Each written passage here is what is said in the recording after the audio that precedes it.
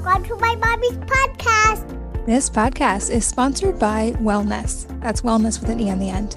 The brand I co-founded when I realized there just weren't truly natural alternatives to some personal care products that performed as well as many conventional brands. We've been sharing our popular toothpaste and hair care for almost 2 years, but today I'm excited to tell you about a new star in our lineup. The charcoal toothpaste that provides the same mineral-rich benefits as our original whitening formula with a boost of charcoal for extra whitening and mouth-supporting benefits. It's made without glycerin, using oral microbiome-friendly ingredients to help your body create stronger, healthier, whiter teeth while you sleep. I love to use charcoal and whitening toothpaste on alternating days to keep my teeth looking and feeling their best. You can check out our toothpaste and all of our products at wellness.com. That's WELLNESSE.com. This podcast episode is sponsored by Four Sigmatic, my source for superfood drinks that I've been enjoying for years. They like to say that Four Sigmatic basically means really good for you, and based on loving their products for a long time, I have to agree. To share a little bit more about one of my favorites, they have a crash-free coffee infused with mushrooms like lion's mane and cordyceps for an extra brain boost without the extra caffeine. The mild amount of caffeine, about half of a normal cup of coffee, plus the mushrooms, gives me all-day focus. It's organic and fair trade, and a staple of my morning routine. To mix it up, I sometimes also sip on their matcha packets, or make a smoothie or latte with one of their blends. They have both regular ground coffee and instant packets, which I always have with me when I travel or am on the go. Check out all of their products at foursigmatic.com/wellnessmama and use the code wellnessmama to save 10% on everything. So that's foursigmatic.com/wellnessmama and the code wellnessmama, all lowercase, to save 10%. Hello and welcome to the Wellness Mama podcast. I'm Katie from wellnessmama.com and wellness.com. That's wellness with an E on the end.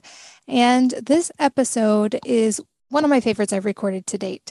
I'm with Dr. Joe Dispenza, who his passion can be found at the intersection of the latest findings in the field of neuroscience, epigenetics, and quantum physics to really explore the science behind spontaneous remissions, which we talk a lot about today. But he uses that knowledge to tell people how to heal their bodies, their health conditions, to make significant changes in their lives, and to evolve their consciousness.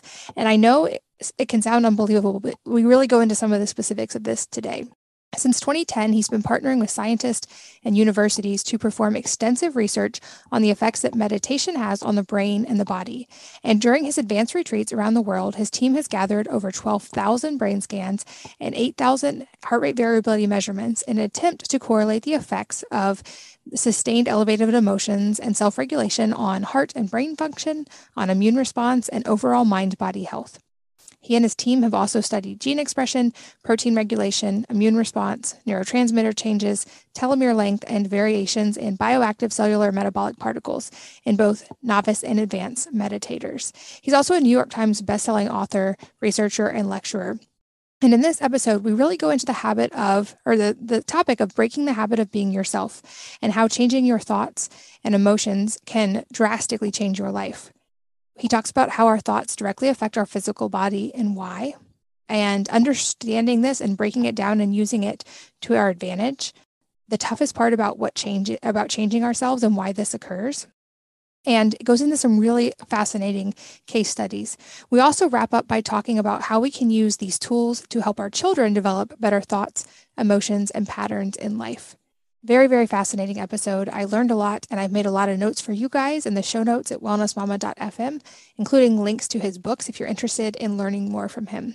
But without further ado, let's join Dr. Joe Dispenza. Dr. Joe, welcome, and thanks for being here. Thank you so much, Katie. It's a pleasure to be with you. I'm excited to chat with you and even more excited that we get to record it and share it with my audience.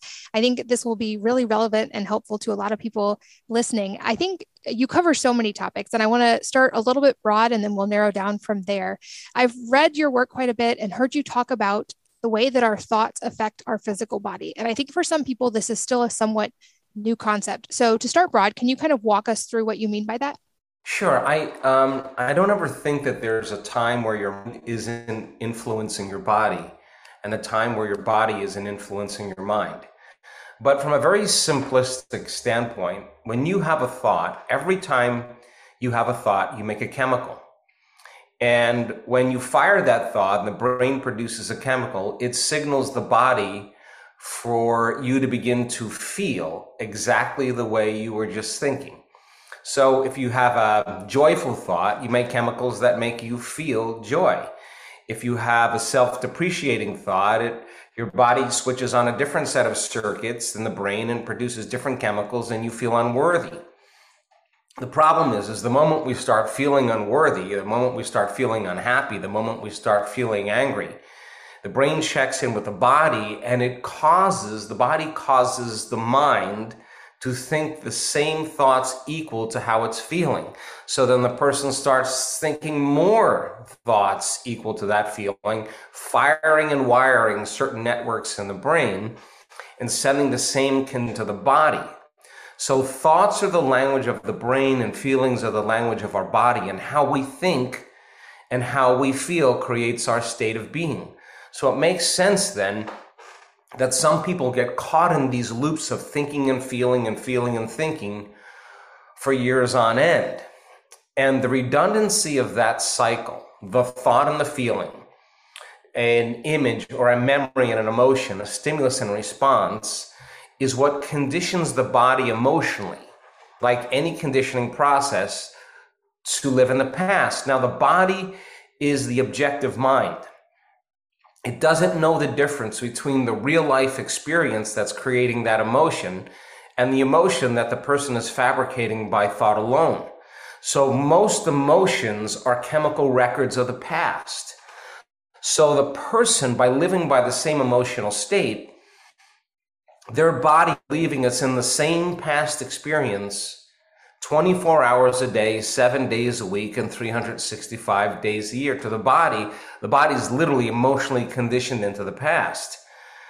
Turns out that certain thoughts that we think that produce certain chemicals either cause the body to flourish and to grow, and certain thoughts cause it to weaken, and the response then causes the body to move out of balance. Now, here's an example in the short story. We all know that when we are threatened or there's some danger in our outer world where we feel like we lost control of something, or we can't predict what's going to happen next, or we have the constant perception that things in our life are going to get worse, we turn on a very primitive system, an alarm system, an emergency system that says that there's a threat and a danger. And what happens is the body mobilizes enormous amounts of energy and chemicals to prepare us for that danger or threat. Well, that's sympathetic response, and for the short term, all organisms in nature can tolerate short-term stress. The problem is that when there's that arousal of chemicals that's created, the person becomes conditioned or needs the rush of that adrenaline, the rush of that chemical to feel something. So if you start responding to the people in your life or the circumstances in your life and the conditions in your life, and your response is producing that emergency system, then over time, when your pupils dilate and your salivary juices shut down and blood is sent to your extremities and your heart rate increases and your respiratory rate increases, your body's prepared for that danger. But what if you're sitting in traffic? What if you're sitting next to an in-law? What if you're sitting next to a coworker in a cubicle or watching the news? So what happens is that our response to the environment, the arousal, causes us to pay more attention to our problems. And this is where it gets dangerous, because we can think about our problems and we can turn on that same stress response just by thought alone. Now, stress is when your brain and body are knocked out of homeostasis. It's when you're knocked out of balance. You keep knocking the body out of balance, that imbalance becomes the new balance, and now the person's headed for disease, because no one can live in emergency mode. In that state where you're putting all your attention on your outer world, there's no energy for growth and repair in your inner world. Okay, so it's a scientific fact that the hormones of stress push the genetic buttons long-term and create disease. Well, if you can turn on the stress response just by thought alone, thinking about your problems, that means that your thoughts can literally make you sick. So the question is, if your thoughts can make you sick, is it possible that your thoughts can make you well? And we have spent over 10 years studying this mind-body connection, and the mind and the body are always talking to each other. It's so fascinating. And I love that about your work. I think some people listening have heard me talk before about my own past trauma of sexual assault in high school and how that was an acute event, but the emotions of that carried on. And I think, to your point, my body didn't recognize that that wasn't acutely happening anymore. And it wasn't until I addressed it that the physical part started changing as well. But I know from having been in that, it can seem overwhelming and a little bit helpless at times. So how do we start to break that cycle? I think it's one thing to know it. It's another thing, how do we do it? Yeah. So this is a great question. So let's talk about the biology of long-term memories, because I think that'll help us to understand trauma, okay? So when you're threatened, or there's some type of trauma, or there's some type of danger, and you're in that experience, we could say that in the stress response, there's an alteration in your internal state. Well, the stronger the change in your internal state from some event in your life, some person, some condition in life, the more altered you feel inside of you, the attention causing from outside of you. And the brain freezes a frame and snaps called the long-term memory. So people then start to think within the neurological of that experience, and they feel with boundaries of those emotions.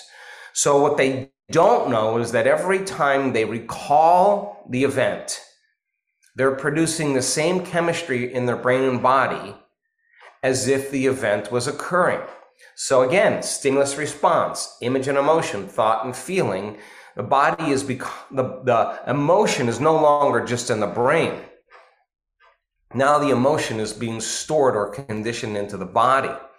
So now then the person then lives their life, and what they're doing is they're scanning their environment to make sure that that never could happen again. And they're anticipating in the next moment that something could happen similar to that feeling that caused them to be altered in that moment.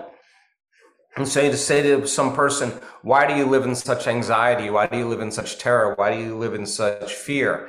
And they'll say, I live in because of the experiences I had in my past.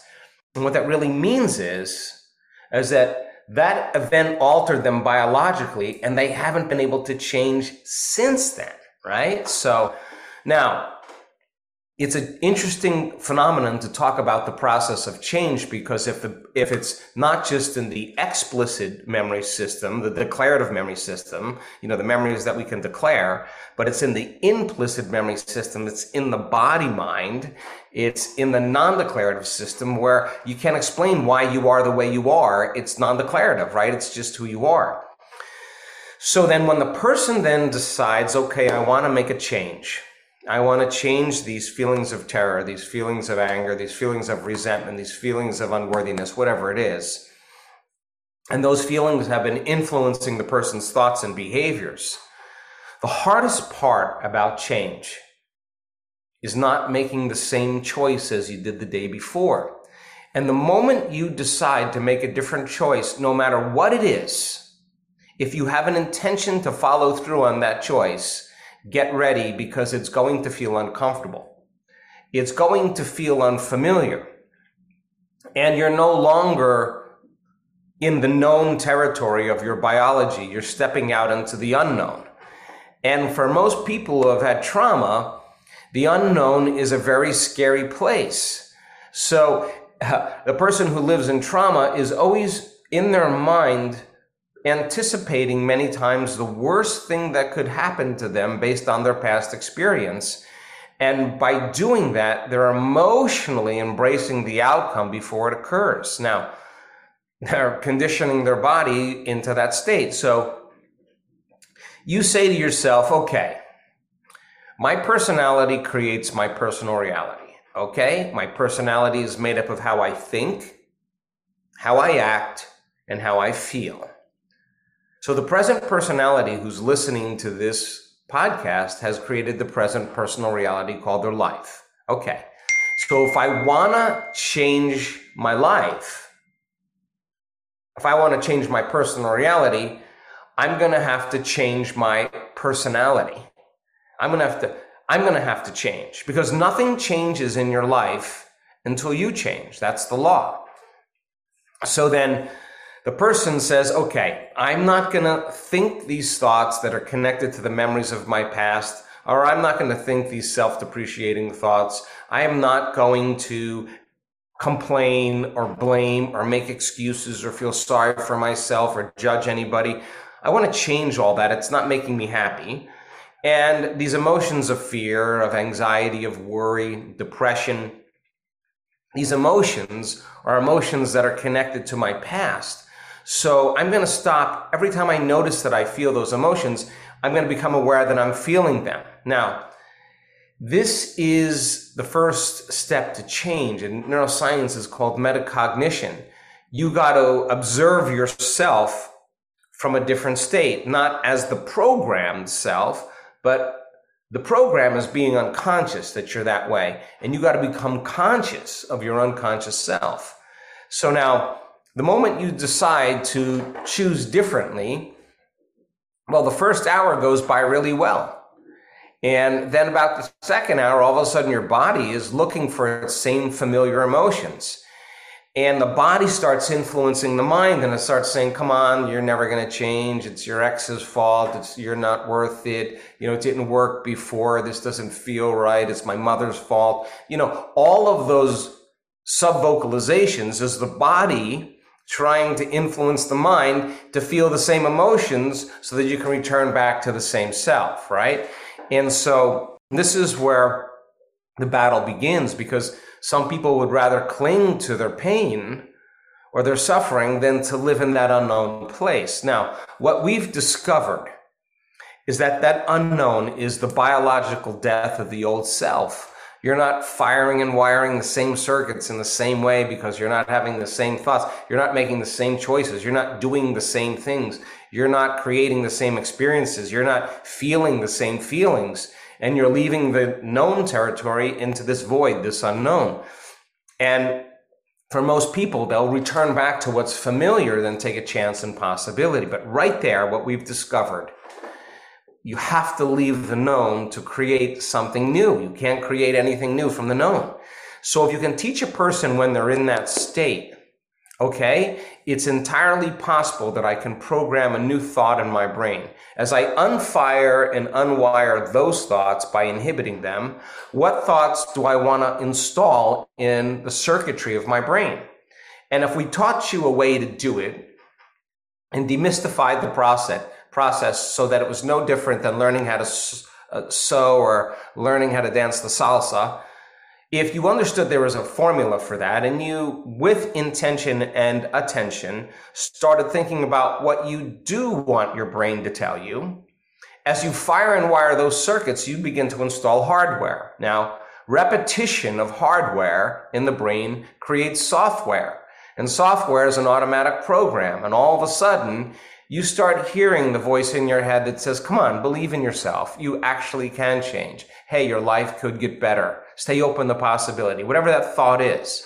Then if you said, okay, I can't be the same person I was if I want to be happy. So I'm not blaming, I'm not complaining, I'm not making excuses, I'm not doing any of that, but let's fill in and replace a new program. So if I taught you how to do that, and you could rehearse in your mind. Now, let's demystify this. Musicians, dancers, actors, athletes, anybody who performs some type of skill, they will tell you they spend just as much time thinking about playing the chords, thinking about doing the backflip with the half twist. They're rehearsing the act in their mind. So the research on mental rehearsal shows if you ask yourself, how am I going to be with my kids? How am I going to be when there's chaos? How am I going to be in the next Zoom call? How am I going to be with my partner at the end of the day? What would greatness look like today? If you asked yourself that question and you closed your eyes and rehearsed doing it in a scene, The research on mental rehearsal says if you do that properly in the present moment, your brain won't know the difference between the real life experience and what you're imagining. Now, the brain is typically a record of the past. It's a repository of memories that we have from things we learn and experience. When you rehearse a new way of being, you're installing new neurological hardware in your brain to look like you did it or experienced it. Now it's no longer a record of the past. You're priming your brain to be the map of the future. Do it over and over again and fire and wire the same circuits. And then all of a sudden it becomes a software program, and it makes sense then that you should behave that way. No magic there. Now, this is the tough part for most people. If your personality is made up of how you think, how you act, and how you feel, and I have to change the way I think, the way I act, and the way I feel, the hardest part about this process is changing the way we feel. So most people, they're reliant on something to change in their outer world, some problem to go away, some shift, some circumstance to change in their outer world to make that anxiety or that fear or that vigilance go away. They need some event in their outer world to relieve them from this feeling inside of them. And so when things are good, they feel good. When things are bad, they feel bad. And if you ask you, hey, Katie, why are you feeling this way? And you say, oh, I am this way because of that circumstance or that person. What you're really saying from a biological standpoint is that person or that circumstance is actually controlling the way I feel and the way I think. Now, that's an unconscious program. The only thing that controls you, controls your feelings and your thoughts, you have to be victim to. So then, that's how people change, because they need something outside of them to make that feeling go away. What we're saying is, let's break that conditioning, that programming, that belief, and let's teach our body emotionally what our future could be like before it happens. That means you don't wait for your life to change to feel gratitude. The moment you start feeling gratitude, your life starts to change. That's the experiment, right? So we teach people then to elevate their emotional states, to learn how to practice moving out of resentment and out of anxiety and out of impatience, into these elevated emotions that seem to be connected to the heart. And when they do this properly, we measure this. Here's the beauty. The heart starts to move into this beautiful rhythm, and blood starts to move into it. And all of a sudden you start to trust again. And all of a sudden you start to feel love again, and you start to feel grateful for your life again. And you're trading that fear and that anxiety and vigilance for gratitude, appreciation, and care, as an example. And if you kept practicing doing this every day, thinking those thoughts you wanted to fire and wire, rehearsing who you want to be and rewriting a new program, creating a new habit, conditioning your body to give up the fear and begin to feel by a new elevated emotion. When you start to open your heart again after all the trauma that you've had in your life, and you've given enough time to practice, and you understand how to do it, you understand what you're doing and why you're doing and what it will do for you, so the how becomes practical. You want to do it, right? So what we found is that when the heart starts to move into this level of order, and you can train a person on how to do this, the heart starts informing the brain. It's one of the most beautiful things I've ever seen in a brain scan. The heart is telling the brain it's safe again. The heart is telling the brain to no longer look at the past. Let's create a new future. The heart is the creative center. And when it moves into coherence, it causes the brain to move into a very creative state. Now, as it does this, many, many, many times, it resets the baseline in the amygdala for trauma. It's not the brain that does that. It's not talking about it that does it. It's somehow, when the heart can actually fall in love with life again, it begins to tell the brain the event is over. The survival state ends now. And if it's done with enough sincerity, you start thinking thoughts equal to those feelings. No longer thinking thoughts equal to those other feelings. And those thoughts are super creative. They tend to be you examining a new way of life, a new career, a new opportunity. And it's that thought and the feeling, it's that image, that memory of the future that the person is imagining and the emotion of feeling that future before it happens. The stimulus and response that starts conditioning the brain and body into the future. And the stronger the emotion the person feels if they do it, the more they remember the picture in their mind. And literally their brain and body look like it's already happened. They're becoming that person. So as the heart begins to inform the brain and it resets the baseline for trauma, then it lowers the volume to anxiety and fear. It cools off the circuits for aggression and frustration and hatred and anger and resentment. And it silences the activation of certain circuits that have to do with pain and suffering. And so this person, all of a sudden, we've seen this hundreds of times, the person who's in that state when they are lifted and no longer connected to the emotions of the past, and their heart is actually telling the brain the trauma is over, they will look back, and we've seen this so many times, at their entire past. All of the trauma, all the betrayal, all the physical abuse, the sexual abuse, they will look back at the entire thing. And in that moment, they won't want to change one thing in their past because it brought them to this elegant moment, this freedom. And they understand how it all had to happen. And somehow they love and forgive their betrayers because they're no longer connected to the consciousness of the past. And so in a moment, it's almost like the person has a rebirth in a simple way. And the side effect of that is there goes the depression, there goes the anxiety, there goes the suicidal tendencies, there goes the endometriosis, there goes the persistent uterine cysts, there goes the pain that happens during menstruation. Their body literally is moved out of the past. It's no longer reliving the trauma on a daily basis. And a side effect of that is there's a dramatic biological upgrade that takes place in the body. New personality, new personal reality. And we're measuring the biology of how this happens. And literally thousands of metabolites are released in the brain and body that begin to cause the body to literally change. It really is incredible. I remember that moment when it happened to me and how shocked I was to realize I could look back and say, not only am I okay with that happened to me, I'm actually grateful that happened to me because I'm now here and I can feel all this gratitude.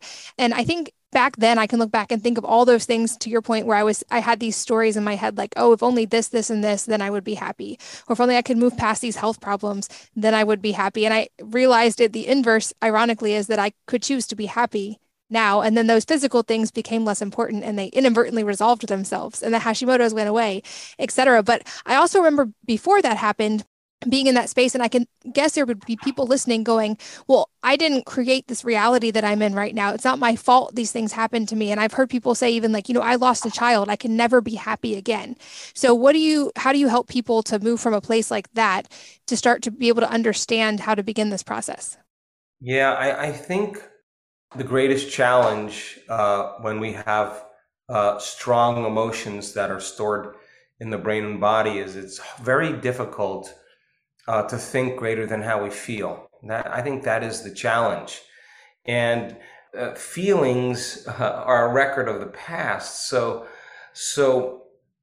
the person, if they can't think greater than how they feel, then they can't see a possible future because they're looking at that future through the lens of their past biology. And so best thing for a person to do if they're truly, truly committed to change is to really understand what change means and really understand that there's a biology and a very specific explanation of what change is. Okay, so the person says, I didn't create this reality. Okay, you didn't create that reality. I didn't ask for the life that I'm living. Okay, you didn't ask for the life that you're living. Okay, I didn't pick these parents somehow. I was born into this family. Okay, great. So now what? if our excuse to change is really, it's that person or that circumstance or that past that's really making me feel this way. You can do that for a while. But if you start reading and learning and filling your brain with knowledge and making new connections in your brain, you got more raw materials to start thinking about new possibilities. Now, that's what information does. Information, every time you learn something new, you're making thousands of synaptic connections in your brain. Repeat it, review it, think about it, talk about it, share it. And those circuits begin to create long-term connections called memories. And now you're adding more three-dimensional stitches into the tapestry of your gray matter, and you're building information to see that there are other ways to live. Now, you pick up a book on someone who's had trauma and they turn that trauma around and they live their life in joy and they see it differently, and you're picking up and relating with the story. And at the same time, you're realizing you're identifying with this character, and if they can do it, you can do it too. All right, so now the possibility exists. Okay, now the person really who truly wants to be happy says, I can't live in my past any longer. Okay, I understand that. I know it's hard, and I know I'm gonna default back to my old personality maybe 10 times or 20 times or 100 times in one day. That's okay, because if I'm alive tomorrow, I'm going to try and do it better the next day. I'm not going to think, act, and feel this way. So how many times do we have to forget until we really stop forgetting and start remembering? How many times do we go unconscious in our waking day that we have to stop going unconscious and stay conscious? So the person who no longer wants to be, and I hate to use this word, victimized by their life, but excusing themselves from the possibility that there could be an alternative way to live, a new life to live in. The person who excuses themselves that way is because they can't imagine a new life greater than how they typically feel. And of course, it takes trauma or disease or diagnosis or loss or betrayal for the person to be so knocked out of balance that they finally say, I have to change. And they can tell you exactly where they were, the time of day it was, who they were with when they made up their mind to change. This happens thousands of times in our research. The person says, I'm making up my mind in this moment, and they make a decision with such firm intention that the amplitude of that decision carries a level of energy that causes their body to respond to their mind. That the choice that they're making in that moment in time is a moment in time they will never forget. In other words, the stronger the emotion they felt when they made that choice, independent of what was going on in their environment and their life, the more they'll remember the choice they're making. That's what emotions do. And that gives the body a sampling or a taste of the future. They're changing their state of being in one instant. So the person then who says, okay, I'm going to try this out as an experiment. I'm going to practice the process. And is it possible as an experiment, if I take a little time out of my day and I change the way I feel and I change the way I think, and I'll read a book and I'll practice how to do that, let me see if I could actually get happier. Not that I need anything to change in my life yet. I just want to see if I do this, I knee-jerk less in traffic. I don't judge my best friend as much.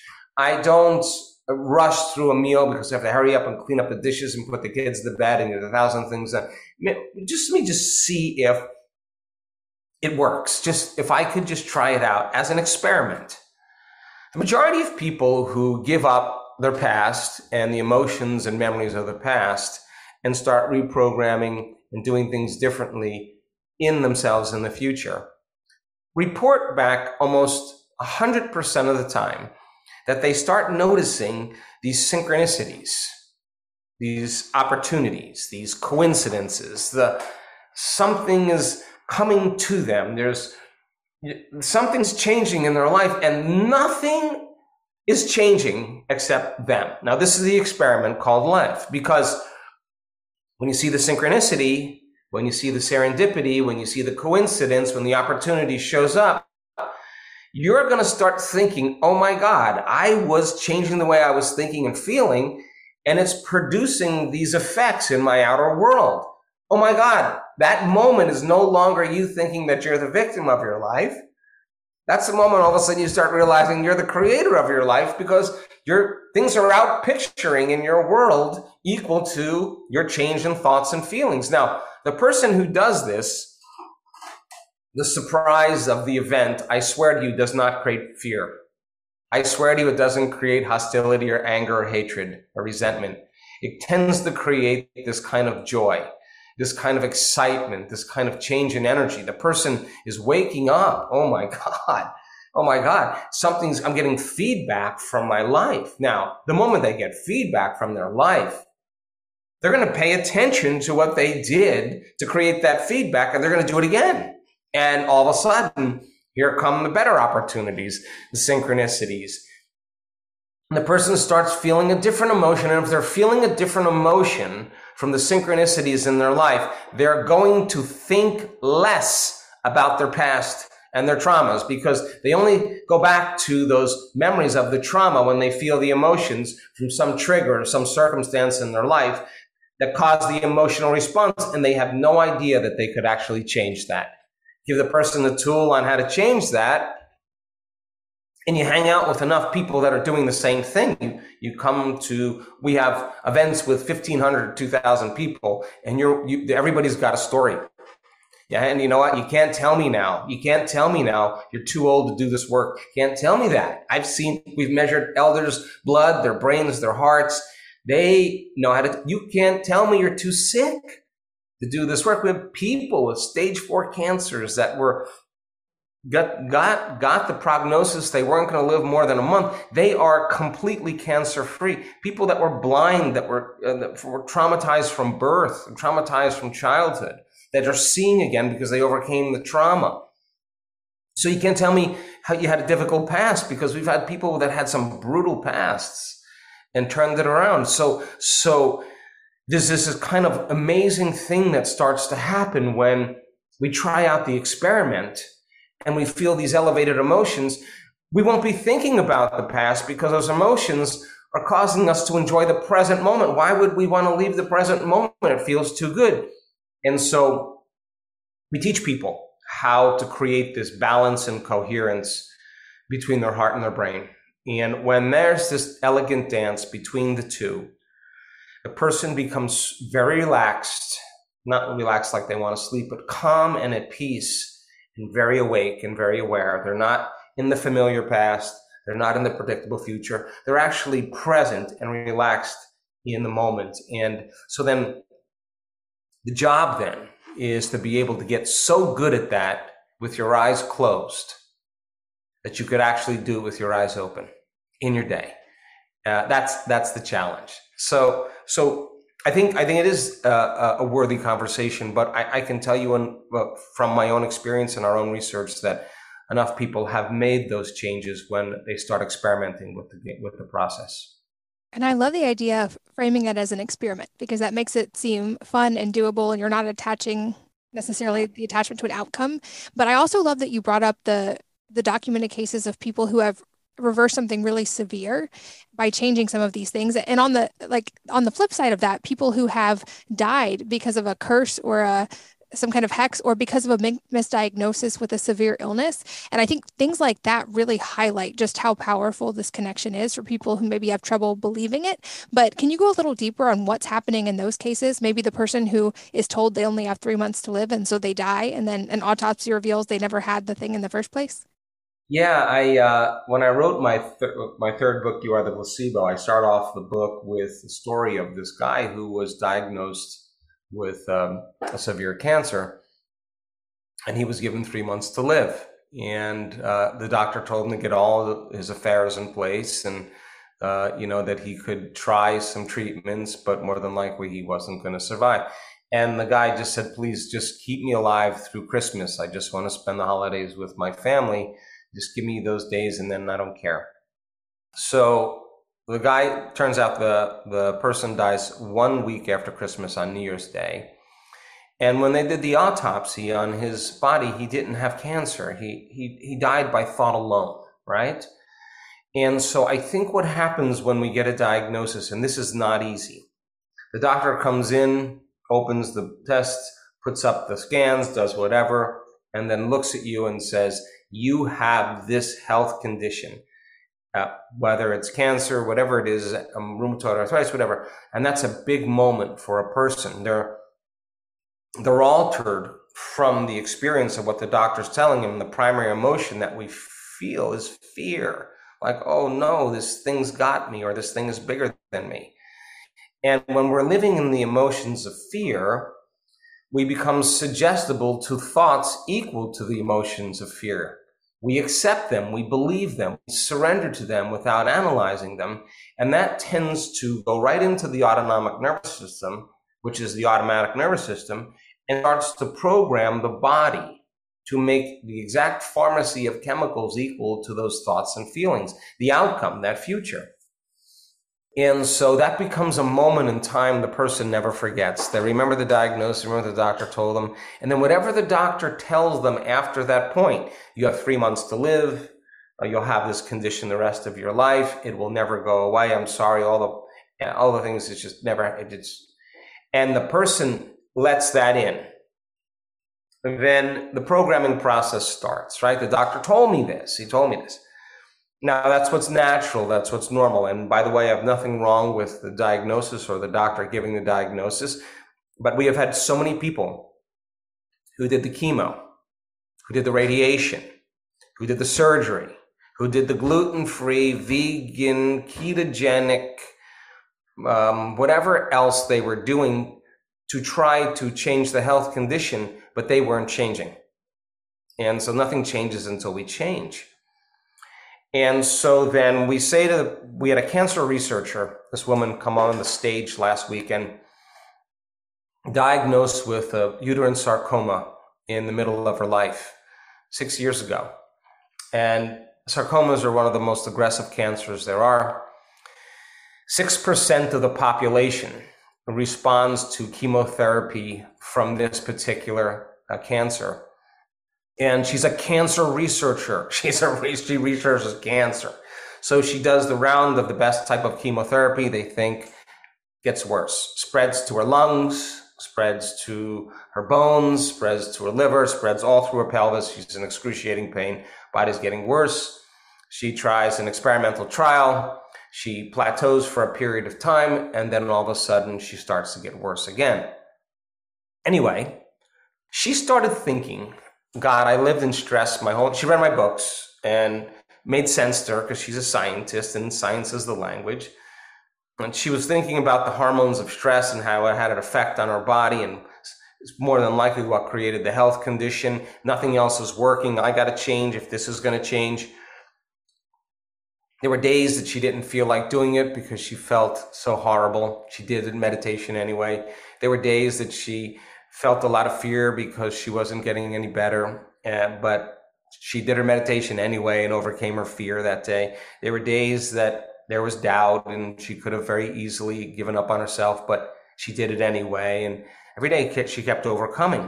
And what she said was, okay, the environment, according to epigenetics, signals the gene.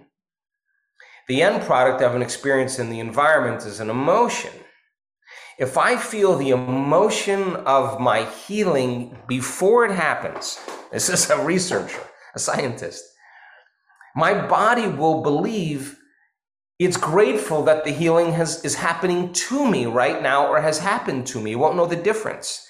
And if I can hold an image or a picture of what that would look like, and if I traded all those survival emotions for an elevated emotion like gratitude, gratitude, when you're receiving something, when you just receive something that's pleasurable or favorable, something wonderful is happening to you or something amazing just happened to you, you feel this emotion called gratitude. So its emotional signature is it already happened or it's happening to you in the present moment. So it is the ultimate state of receiving. So every day she practiced opening her heart and feeling the emotions of her future. Now, if you're in a state of gratitude and you're in a state of receiving, and that's its emotional signature, that it's happening to you or it's happened to you, you will accept, believe, and surrender to the thoughts that are equal to the emotional state of gratitude. And you can program your autonomic nervous system into a different destiny. In other words, if you're living in fear and you're trying to change your mind and you think it's going to change your body, and you say, I'm healthy, I'm healthy, I'm healthy, I'm healthy, I'm whole, I'm whole, I'm whole, I'm balanced, I'm balanced, I'm balanced. And that thought's never moving past your brainstem into your body, because your body's saying, you're in fear, you're in trauma, you're in survival. It doesn't believe, the thought never makes it to the body. But when you're feeling gratitude and you can break the conditioning of stress and elevate your emotional state to gratitude, you accept, believe, and surrender to those thoughts because it's equal to the emotional state, and you can begin to reprogram that autonomic nervous system, produce different chemicals. Turns out, in 2 weeks, all of the metastatic cancer was out of her lungs. She couldn't believe it. 2 weeks later, all of the metastatic cancer, which is very, very uncommon to reverse in any type of conventional therapy, all the metastatic cancer out of her bones disappeared. And then all of the metastatic cancer in her liver and her pelvis, she has no evidence, zero evidence of cancer in her body. New personality, new personal reality. You ask her, where is the cancer? She'll tell you it's in the old person. I'm somebody else, right?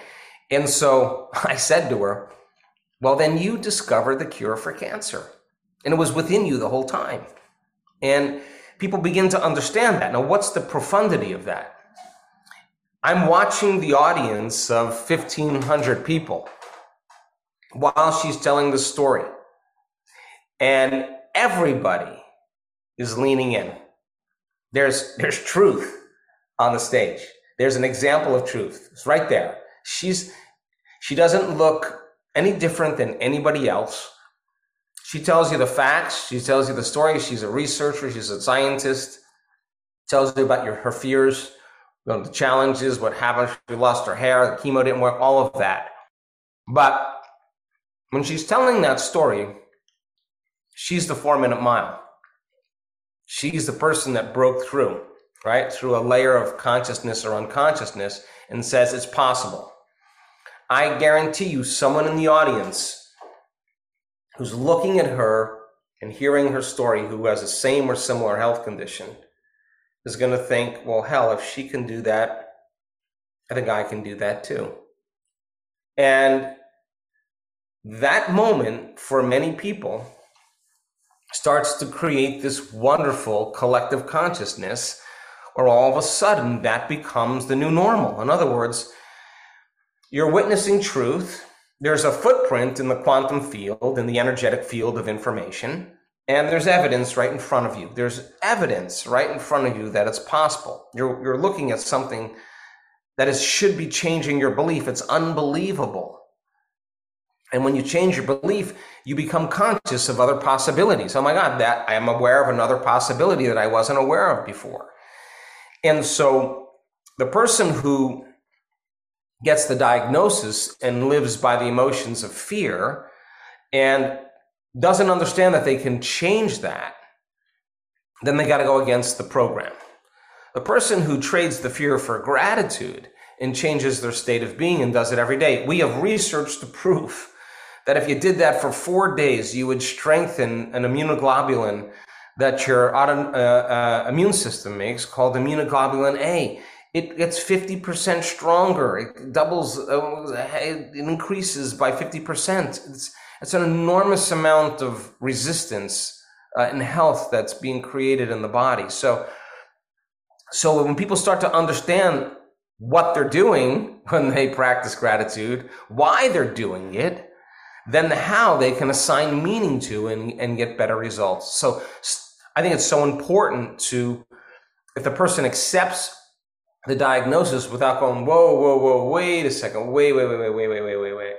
I will go slow here because I don't want to get in the fear and not hear anything you say and not accept the things that make me more fearful. And let me ask the right questions. Let me be analytical about this, be aware of my choices. Let me go research it. Let me see if there's an answer that you're unaware of.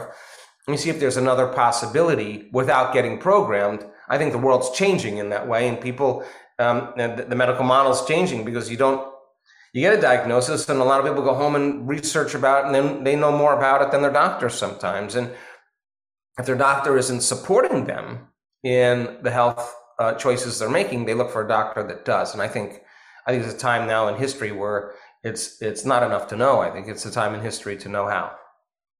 And I know you've written extensively about this. I'll make sure all of your work is linked in the show notes for everybody listening. I know a lot of people probably want to go deeper now.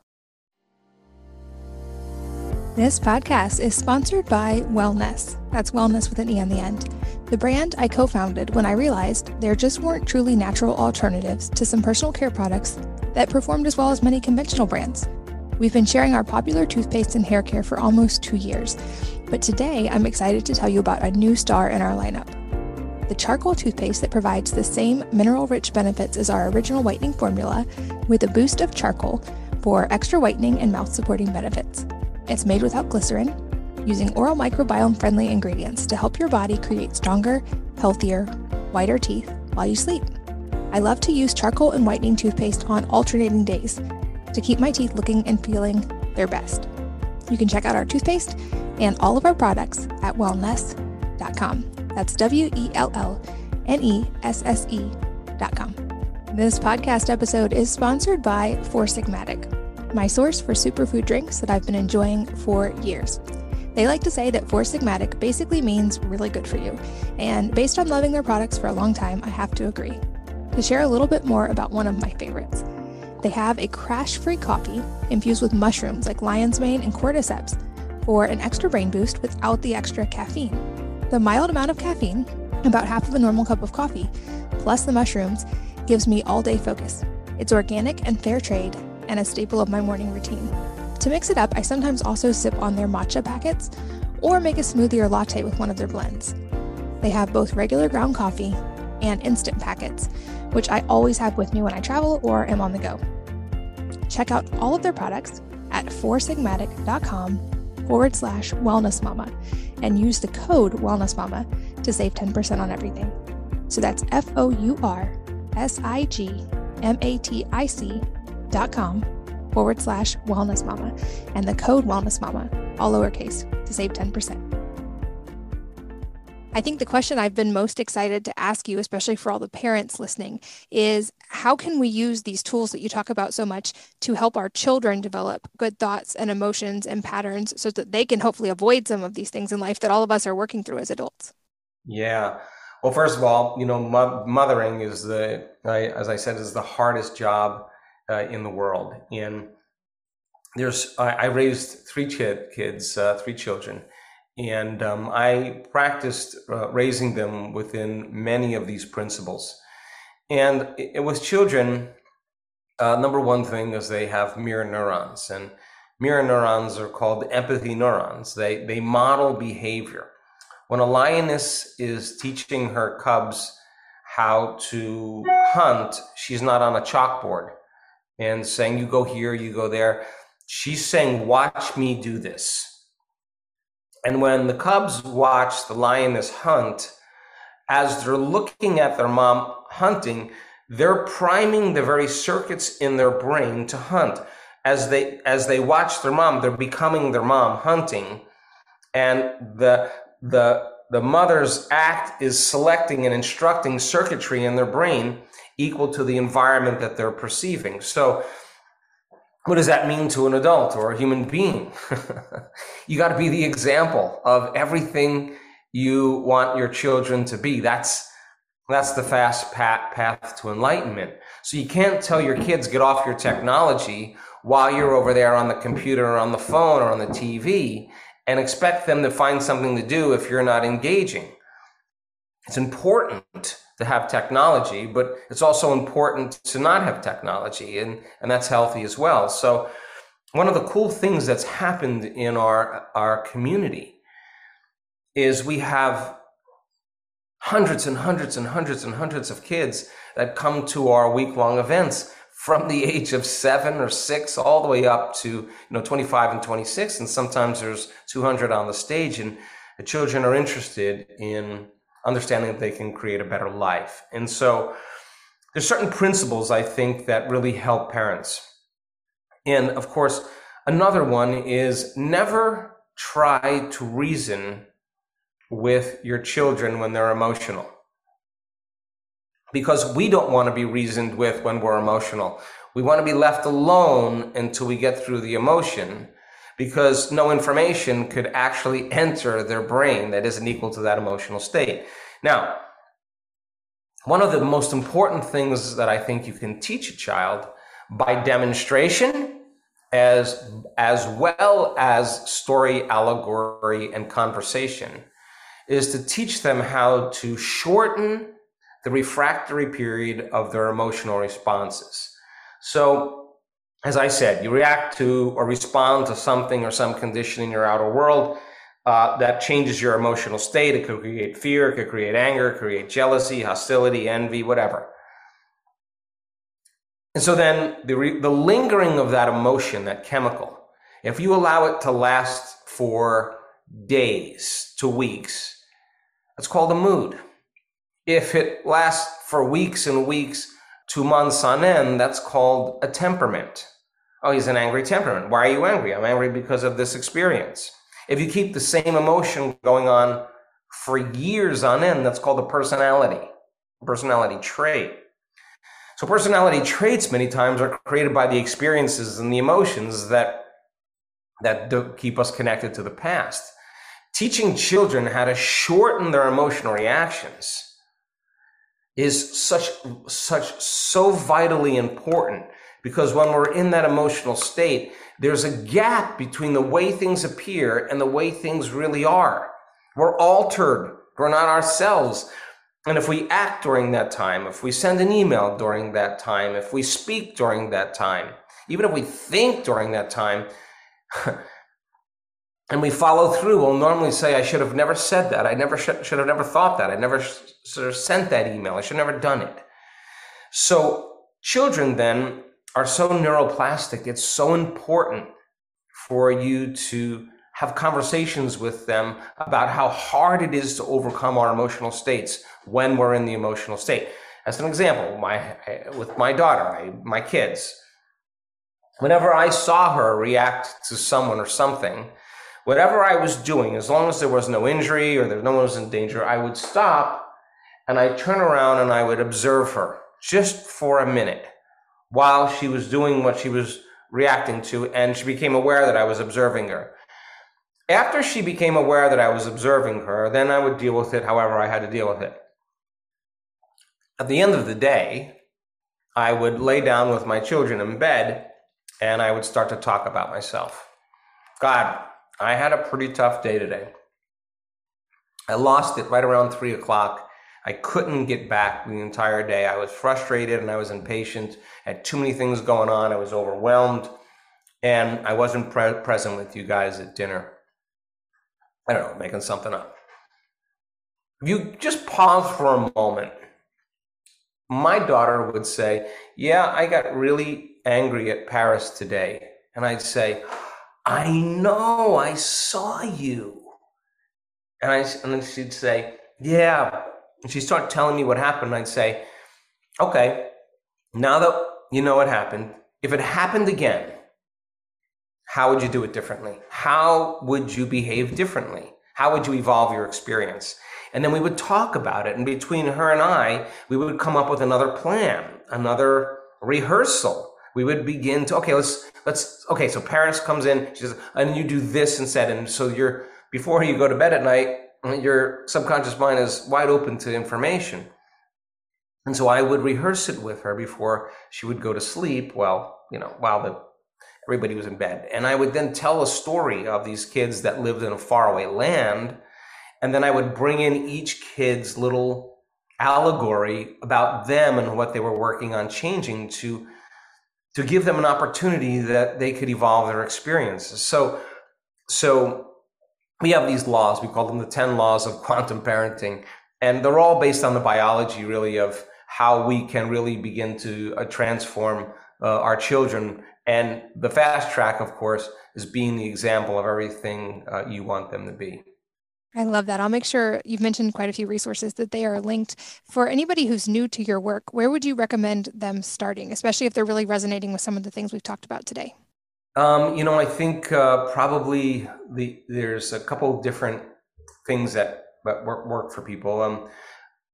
I think the book Breaking the Habit of Being Yourself is a really good basic tool for people to begin to demystify the process of change, and get some the how-to on how to do that. For some people that want to be more stimulated through video, we just released this new program called The Formula. It's 12, 30 to 40 minute little bites and 5 meditations that go along with it that seem to be pretty popular. For those people who are really wanting to get going, I would recommend to get the Progressive Workshop, which is an online course. And Progressive Workshop has a lot of tools and a lot of information. It's a 9-week course. You could do it in a weekend if you want. Some people do. And there's lots of meditations. There's lots of techniques. And if that motivates you, or if you find that something interesting, then of course the magic, the real fun happens at our week-long events that we do around the world. And I think when you get a community of people together that are all doing the same thing, we're always pretty surprised. Our research in the last 2 years has taught me so much about how amazingly powerful we truly are. Well, it's on my list for sure to make it to one of your events whenever kid logistics allow, but I will link to the things you mentioned for those of you guys listening at wellnessmama.fm so you guys can keep learning from Dr. Joe. Thank you so much for being here. I know how busy you are, and I'm so grateful that you shared with my community today. Thank you. I hope I helped somebody. And thanks as always to all of you guys for listening and for sharing your most valuable resources, your time, your energy, and your attention with us today. We're both so grateful that you did. And I hope that you will join me again on the next episode of the Wellness Mama podcast. If you're enjoying these interviews, would you please take 2 minutes to leave a rating or review on iTunes for me? Doing this helps more people to find the podcast, which means even more moms and families can benefit from the information. I really appreciate your time, and thanks as always for listening.